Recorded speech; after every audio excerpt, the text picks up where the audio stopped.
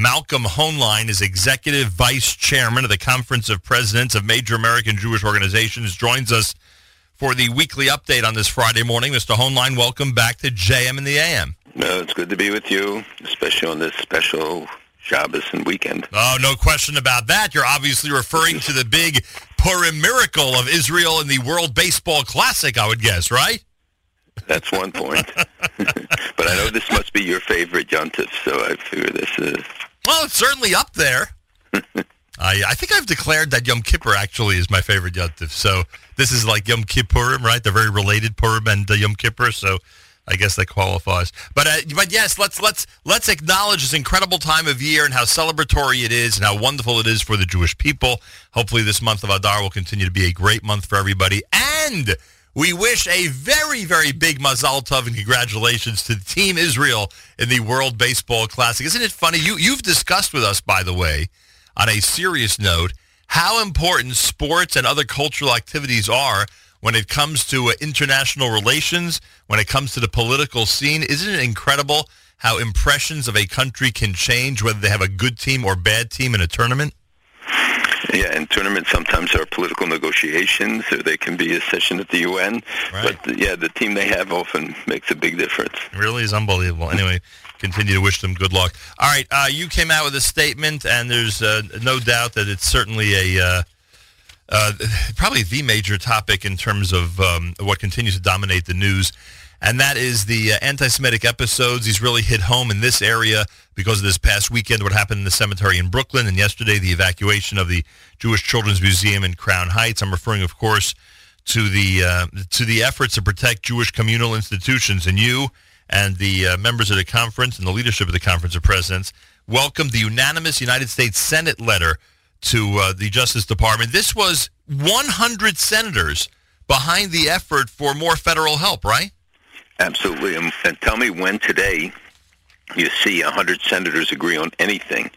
So I think that this is, it's an important declaration.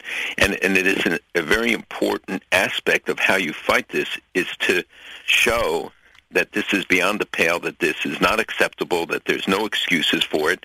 And it means that everybody in the positions of influence, and it goes to your baseball teams as well, that sports figures and others who influence how young people act and even if this is not committed by young people, but some of the copycatting is, and more importantly is that we have so much of this on campus today under the guise of BDS, which is, I've said all along to you and on the show that it's a core anti-Semitic, and I believe it's responsible for some of the escalation, right. Clearly not all, and it certainly was exacerbated during the very heated presidential election.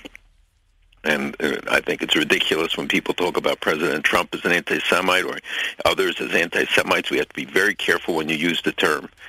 But this is I called it a pandemic because it starts in Europe. It's like a virus that goes across borders, and then if you don't stop it, if you don't find the antidotes, if you don't really declare war on it, then it just keeps spreading and getting more severe and more immune to criticism and to the inoculations that one would have. So it means education. It means, and that is why the letter, which you saw last week, the press conference, we did it right after the show with Carolyn Maloney and others to call on the Department of Education to adopt the definition of anti-Semitism so there's a standard to which you can hold, especially universities, but also others. It has to be rooted out. You have to have a zero-tolerance policy. You don't exaggerate it. And I think, we have to have use our intelligence to know when to speak out, when not to speak out. How far do you go? Do you just invite copycatting? Do you?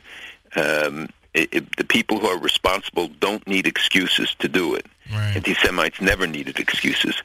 But what we have to do is, and I think we've seen it, certainly NYPD has done a great job, other police forces, and around the country, when you see how many non-Jews of all kinds came out to clean up cemeteries, to respond to the attacks, I think that's a very important statement to counter all this. Yeah, no question about it. You used the word pandemic, and it's funny you used that word because I was thinking early this morning going through the news that you can't keep track of it anymore between the college campuses, between what's happening with anti-Israel movements, whether it's in England, seems to always be in England, other European countries.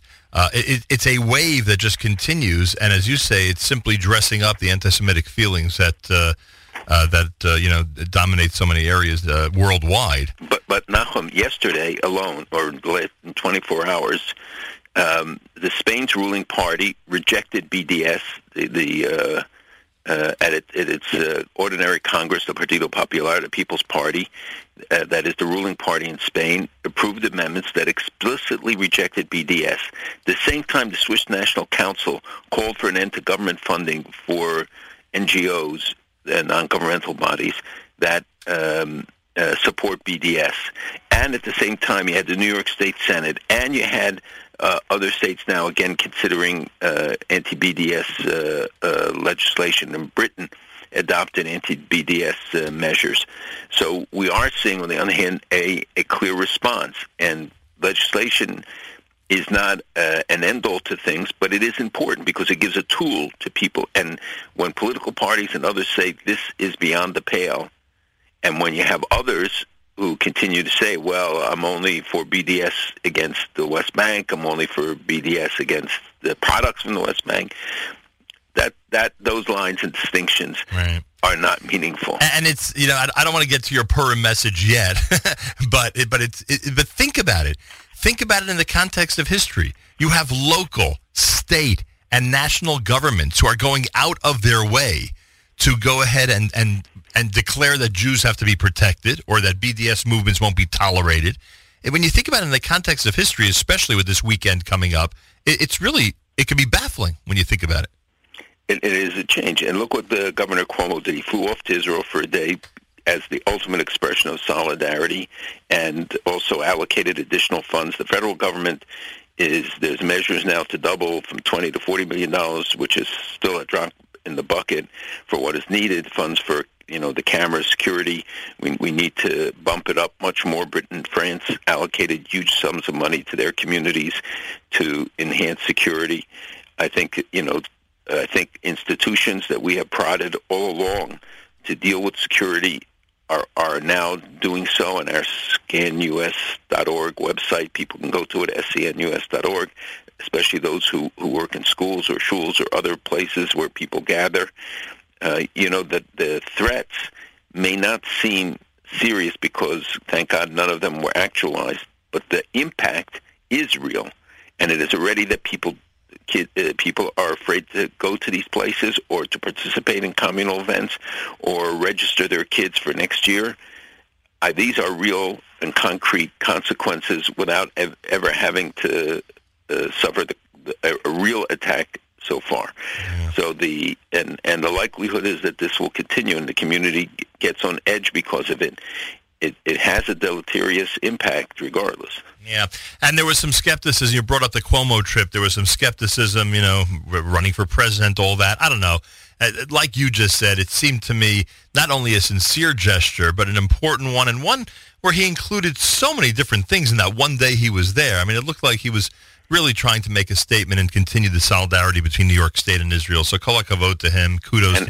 And he announced the commission, which I'm privileged to be one of the co-chairs, the New York State Israel Commission, which is an ongoing effort and something that's been in the works for a long time. So it had nothing to do with a presidential race because I know how long he's discussed it and wanted to implement it.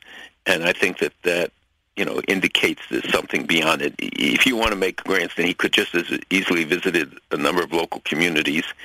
And I think when you see what the Commissioner O'Neill, the police commissioner, the commitment that the departments make to this, and we know that others in New Jersey also undertook to provide us additional assistance to communities. This is not the reaction is not an isolated one. And even in the case of the individuals, when a woman takes sanitizer and a tissue to start scrubbing in a subway, and then one by one everybody follows her until the whole car is engaged in that kind of an effort, and the stories everywhere around the country that we have heard about how much support, especially when you're in a JCC in a small Jewish community where you don't have the support systems that we have in New York, that kind of reaction is really critical to their ability to function and their sense of security. Yeah, no question about it.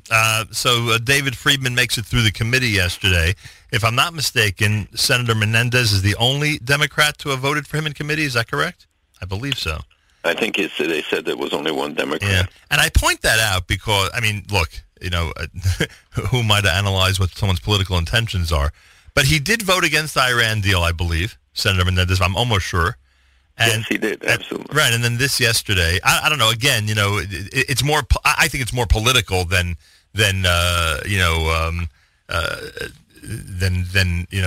voting for, I think people are basically voting along political lines when it comes to this appointment.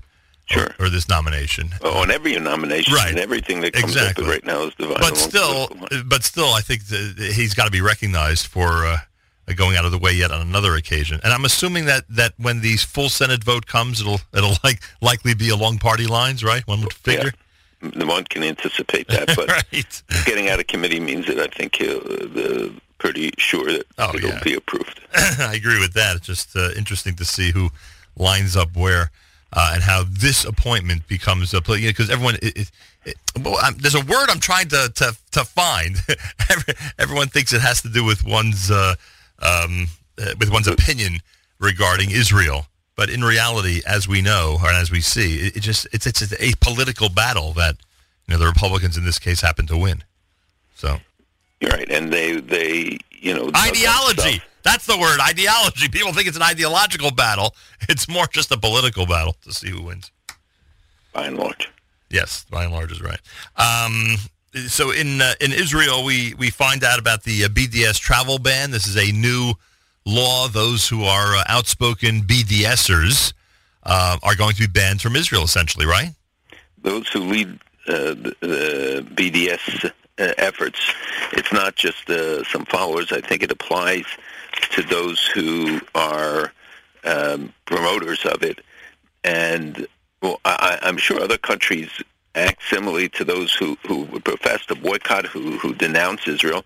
Why are they coming to Israel? Why they come there just to create problems or to demonstrate? And on the other hand, it becomes a free speech issue, and you see the reaction that some academics and others said, well, we can't go to Israel anymore.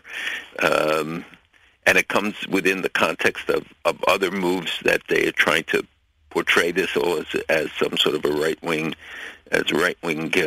extremism. But in fact, there is a legitimate issue about those who exploit these issues, those who are leading the boycott efforts. And, there has to be done with seichel and with intelligence about how do you promote this. All right. The bill, the law itself, can as I think you just described, can be misconstrued, can certainly be misunderstood. Right. And Israel and, those of us who always are hesitant to call for a clear boycott or a clear ban puts itself, I believe, in a relatively precarious position right now with this new law. Do you agree that this is that it might have been better to not actually have an official law like this on the books? It may be not to legislate it. You don't have to have a law for everything. There are other ways of regulating, and it should be applied in extreme cases. So I agree, basically. Okay.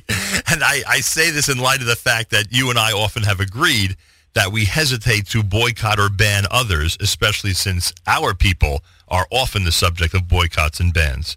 BDS itself is essentially a boycott and ban movement. So we're countering that movement, or Israel is in this case, governmentally, officially, with a boycott and ban.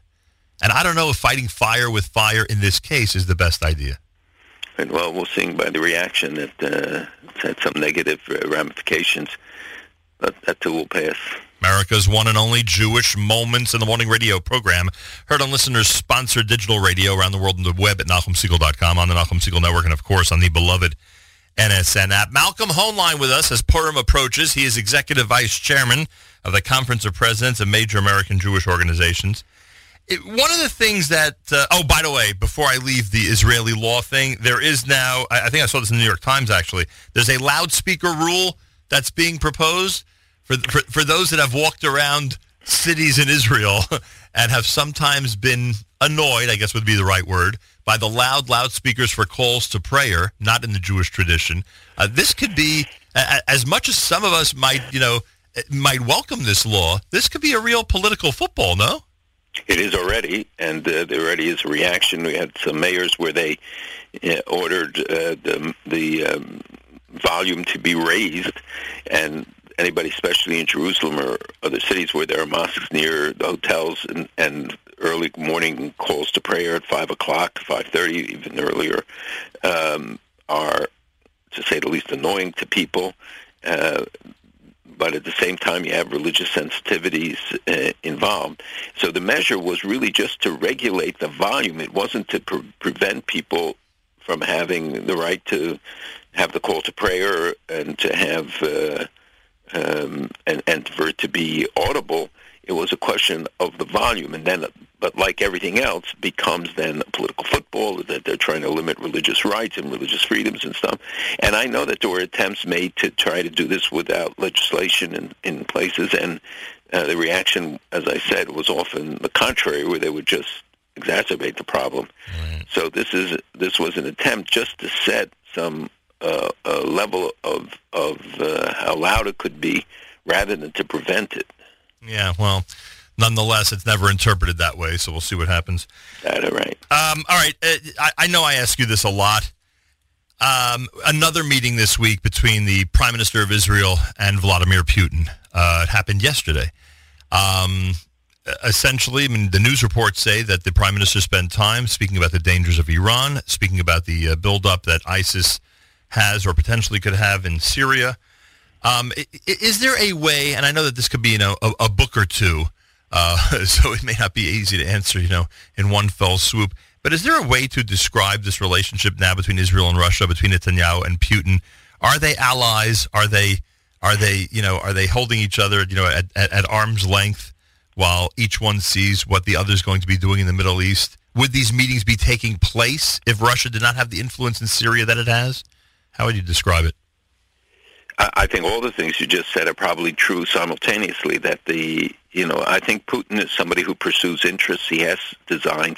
He wants to have a permanent presence in Syria. That's why he's building the Air Force base, the naval base, to keep his presence there. Number one. Number two, he wants to remain an influential partner, and he is partnering, obviously, with Assad, but the other partner is Iran, and that is what is most disturbing. It's not the ISIS buildup, it's Hezbollah buildup, and the fact that Iranians and IRGC, other presence, Iran Revolutionary Guard, moving closer to the Golan, more weapons going into Lebanon, even though Israel has eliminated many of those shipments, but we know that Hezbollah in Lebanon has received a lot of equipment. They're still getting funding from Iran.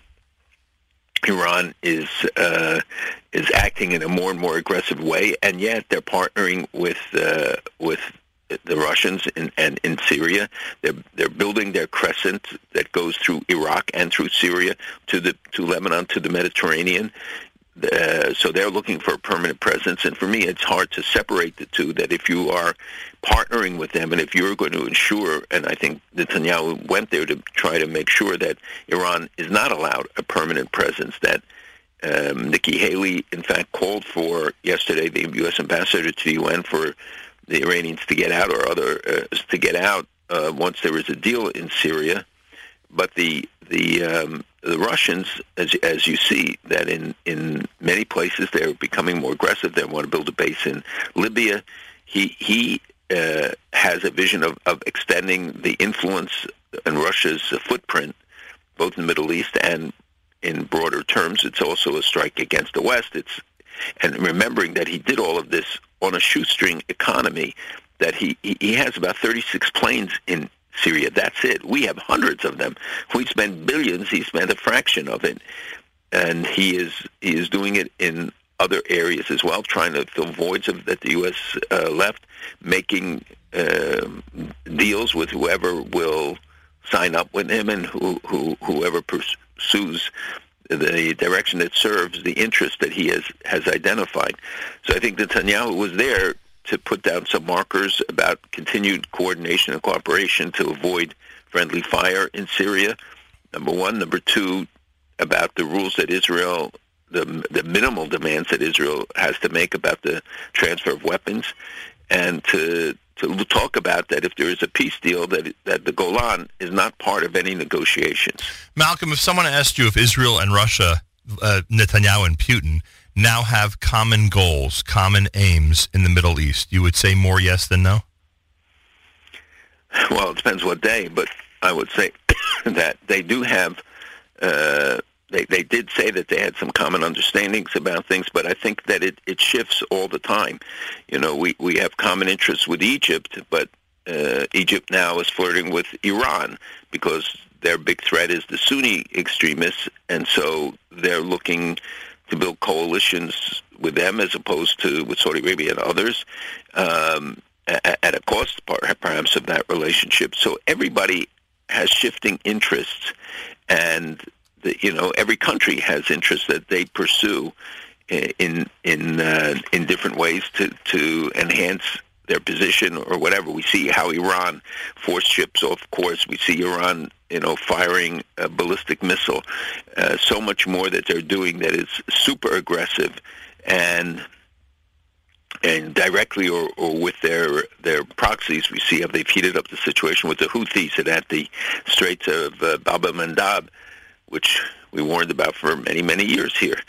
So there is no straight course for any country or any alliance in the Middle East or perhaps anywhere in the world today. And Russia looks to exploit opportunities. It's looking to make gains. Iran, for instance, is now forcing its way more and more into African countries, and there are reports from Nigeria and Mali and Mauritania, Burkina Faso, and other places, as well as even in China and across the globe. And they will do that as long as they're allowed to, and if they have, it serves their purpose to have a good relationship with Russia, they will do that, even if ideologically they could be in opposite poles. When the United States sends troops, in this case Marines, to Syria, it's specifically to fight ISIS and to essentially stay out of other battles? Right now, today, ISIS has been declared the primary target and purpose for it. I think Hezbollah poses as great a problem, and now with Michel Aoun as president of Lebanon, and he is in league with Hezbollah. Hezbollah is now part of the Iranian government, of the Lebanese government, and Iran's presence there.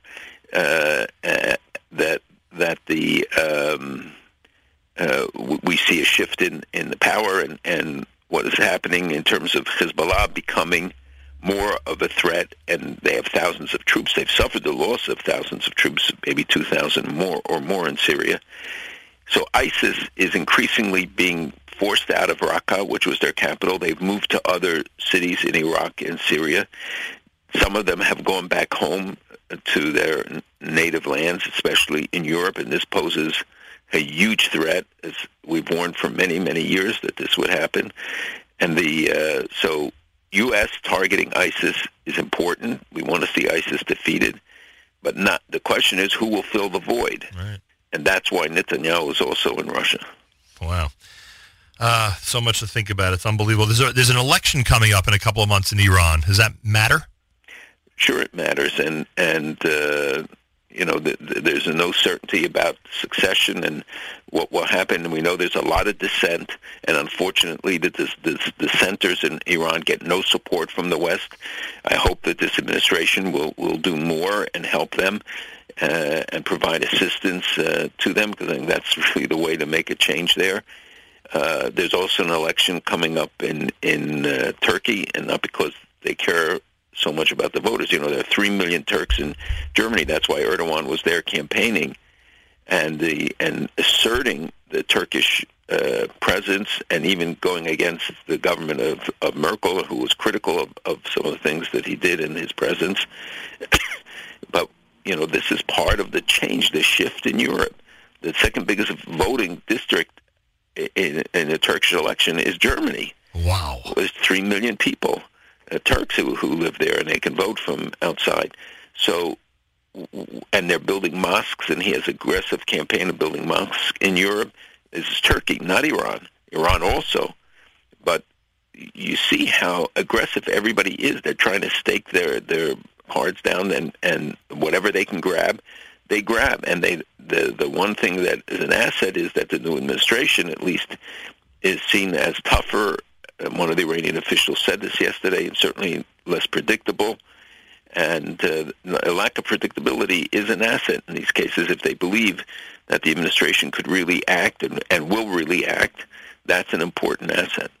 The campaign in Iran is hinged on the changes and the change and or the stagnation of the economy in Iran in light of the Iran nuclear deal with the U.S. and other powers, correct? That's a big topic, a big campaign topic right now. The economy is a big issue, and because the money that came in mostly went first and foremost to IRGC and the Supreme Leader, who control about 30 to 40% of the economy. It did not benefit the people. It went to Hezbollah. It went to supporting their terrorist activities. It went to Iran's terrorist activities. It went to support their export of weapons, development of weapons, and the people feel are suffering under the yoke of this economic distress. And yesterday, Khamenei spoke about it and was critical of Rouhani, essentially saying to me, I've got to get to energy, to economic independence, and you're not doing enough, etc. Right. So, yes, it's a very sensitive subject for them. And while election outcomes can be somewhat controlled there, maybe not somewhat, the fact is that they are concerned about what the public reaction is. Wow. The Daily Alert, your Daily Alert, just came across our desk now for today, and it says that John Miller, head of police intelligence, the NYPD, is indicating that one person might be responsible for all of these bomb threats. And when he means all, he's not just referring to the one arrest that was made and the variety of ones he was responsible for. I'm assuming he means all collectively, right? That everything we're seeing now, even today, could be the responsibility of one person. One or two, when I asked the commissioner about this yesterday, he indicated, and while they don't know who did it, the indication is that it's not necessarily multiple people. It doesn't take much to get online and get the phone numbers for JCCs or other institutions. I know, but it seems to us that it does take much not to be found, not to be traced. I mean, So that is the big question, and it's an unfair criticism, I think, of the FBI, saying, well, why don't they have the technology, et cetera? Because as much as their technology improves, so do the guys who carry this out. It doesn't take much to hide the identity. Eventually, they'll catch him. They'll find him. They caught this one guy, but he was signing off on the things he was doing, so it was a little hard not to find him, but that's true. He gave himself up. He gave the name of his girlfriend and blamed her and of his former girlfriend. So I think that the likelihood is that they have some information. I was told by another source that it was it's likely to be a foreign origin, which again we have not heard any confirmation of, but it came from a very reliable law enforcement source. Wow. So we'll have to see. I mean, they are working on it. I think the resources are being applied to it. And we have to remember about the infrastructure. There's a trial going on in Brooklyn, and almost nobody pays any attention to the trial of Ibrahim Suleiman Adnan Aden, who was responsible for the killing two U.S. servicemen in Afghanistan, and I think a plot to blow up the U.S. Embassy in Nigeria or other things. And a trial going on there of this importance, and nobody covers it from what I can see. All right. Well, not surprising that the press avoids certain stories. The President of the United States will speak for the first time to Mahmoud Abbas. I didn't even realize that they had not spoken since the election, or since the inauguration, I should say. And Nikki Haley, U.S. envoy to the UN, of course, is calling for direct negotiations between Israel and the PA, indicating that the UN should not be counted on to intervene or to negotiate any type of deal. I would guess, and I don't think people realize how different, how I believe, how different this is from the previous White House, because, one of the things Israel has always said, always indicated, and the Prime Minister has said in many speeches, there should be direct negotiations, and he welcomes them at any time. He's continuously, inviting Abbas to the negotiating table. And I think if the American officials, White House and UN and beyond, can eliminate the need for other countries or an EU or what do they call the four? What do they call I can't think of it. Quartet. Thank you. The quartet. Yeah, that was a hard one. Thank you. Yes. Or, hey, it's the end of the week. The quartet or any other party. I think that's real progress, frankly. So she has made many statements, not just that, and we should look at what she said when she finished her meeting with the Palestinian representative, when she came out again with a very pro-Israel statement and has been critical of them. This is the first conversation between the president and President Abbas. I don't know if he'll call collect when he calls today, but I think this is, and the president has talked about negotiations, and he, in fact, is sending a special envoy, Jason Greenblatt, to the Middle East, I think, next week. And one of his responsibilities was supposed to be negotiations. The president has always talked about the art of the deal. That is his specialty, and may feel that there's an opportunity now, as do many in the Middle East, because of the turmoil, because of the shifting alliances, because of the new relationship with some of the neighbors, that maybe there's an opportunity. And the real test is to see whether the Palestinians are ready to come to the table. And I'm sure Netanyahu would be, and given all of his internal political problems, he probably would welcome that kind of a development. Right. I agree. So her statements have been very strong, but she has again called for the negotiations. Well, there's so many other things, but I want to get to your Purim message. Let me just mention Hamas, the Palestinian Islamist group that has governed the Gaza Strip for a decade. This is according to the New York Times, is drafting a new platform to present a more pragmatic and cooperative face to the world. The document would represent a departure from the group's 1988 charter, in which it promised to obliterate Israel and characterize its struggle as specifically against Jews. The new document defines Hamas's enemies as occupiers. Is this going to show a more pragmatic and cooperative face to the world, Malcolm? I don't know. I think, often these are semantic games that are played. What the substantive things will be demonstrated about what people do when put to the test, not when they, I guess it is significant if you legislate things that indicate a change, but we see in the behavior that there's no change. That's for sure. And North Korea, is anybody doing more missile tests in North Korea, or they just sometimes make the headlines and the others don't? The Iranians are still continuing missile testing. The North Koreans, because it's particularly sensitive, and because they fire it into economic waters that are declared economic waters of Japan, that there are two borders. You have a maritime reach, which is usually 12 miles, and then you have the economic interest, which is really the division between a country and the country on the other side, or the nearest country, and it's a line drawn in the middle. And that's called your economic interests waters, and so they're firing into these waters, and that they're threatening. It's provocative. Even China coming down pretty tough on them because it's very destabilizing. And America sent new equipment to South Korea. It is not to be dismissed, because I don't know that anybody knows what this guy really has in mind, the leader of North Korea. Yeah, that's for sure. Purim message as we approach the big holiday. What should we be keeping in mind about the past while we examine our present and think about our future? Be Mekayim Ad Lo Yadna, because it's the only way to understand everything that's going on. If you exceed your limit for alcohol consumption, maybe you'll get to understand this world a little better. But there is something that I think people forget when they ordered the rebuilding of Yerushalayim during the exile in Babylonia, etc., when they were in Iran under Ahasuerus, who succeeded Darius the Great. They offered they wanted to see the rebuilding of the Jewish homeland, and he recognized Jerusalem as the capital.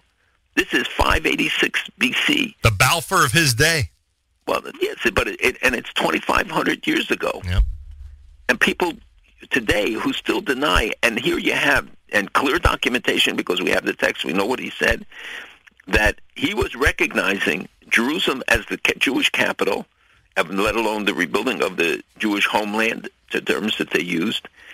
And yet the world today, and coming up to the 50th anniversary, and I hope everybody is going to be joining, in every synagogue, every school, every community will have a celebration and remind children and young people and older people about the privilege we have of having Yerushalayim back in our hands. And I know this is not necessarily the core of the Megillah, but it struck me as I was reading about some of the period at the time and the real developments that went on about this message that gets shunted aside, and then the other message, because the clearest message of the Yontif, and is necessary more now than any time I can remember, and that is of Achdus in a Jewish community.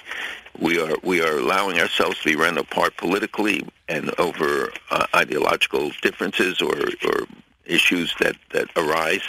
And while people can legitimately have those differences and can express them in responsible ways, right now, we need to be united and going to government, whether it's to support our institutions, to protect them, to help in tuition, to help on all the other things that we need, and to stand with Israel. Because people think that right now, because it's relatively quiet, we didn't even get into some of the challenges that still confront, and especially when you think of the power that Hezbollah has, and Hamas is growing power, and Iran's extending influence on both sides of Israel, that we really have to lech kanos as kol Yudim. We need to gather all of the Jews and stand together. Well said. Have a wonderful Purim. We'll speak, please God, next week.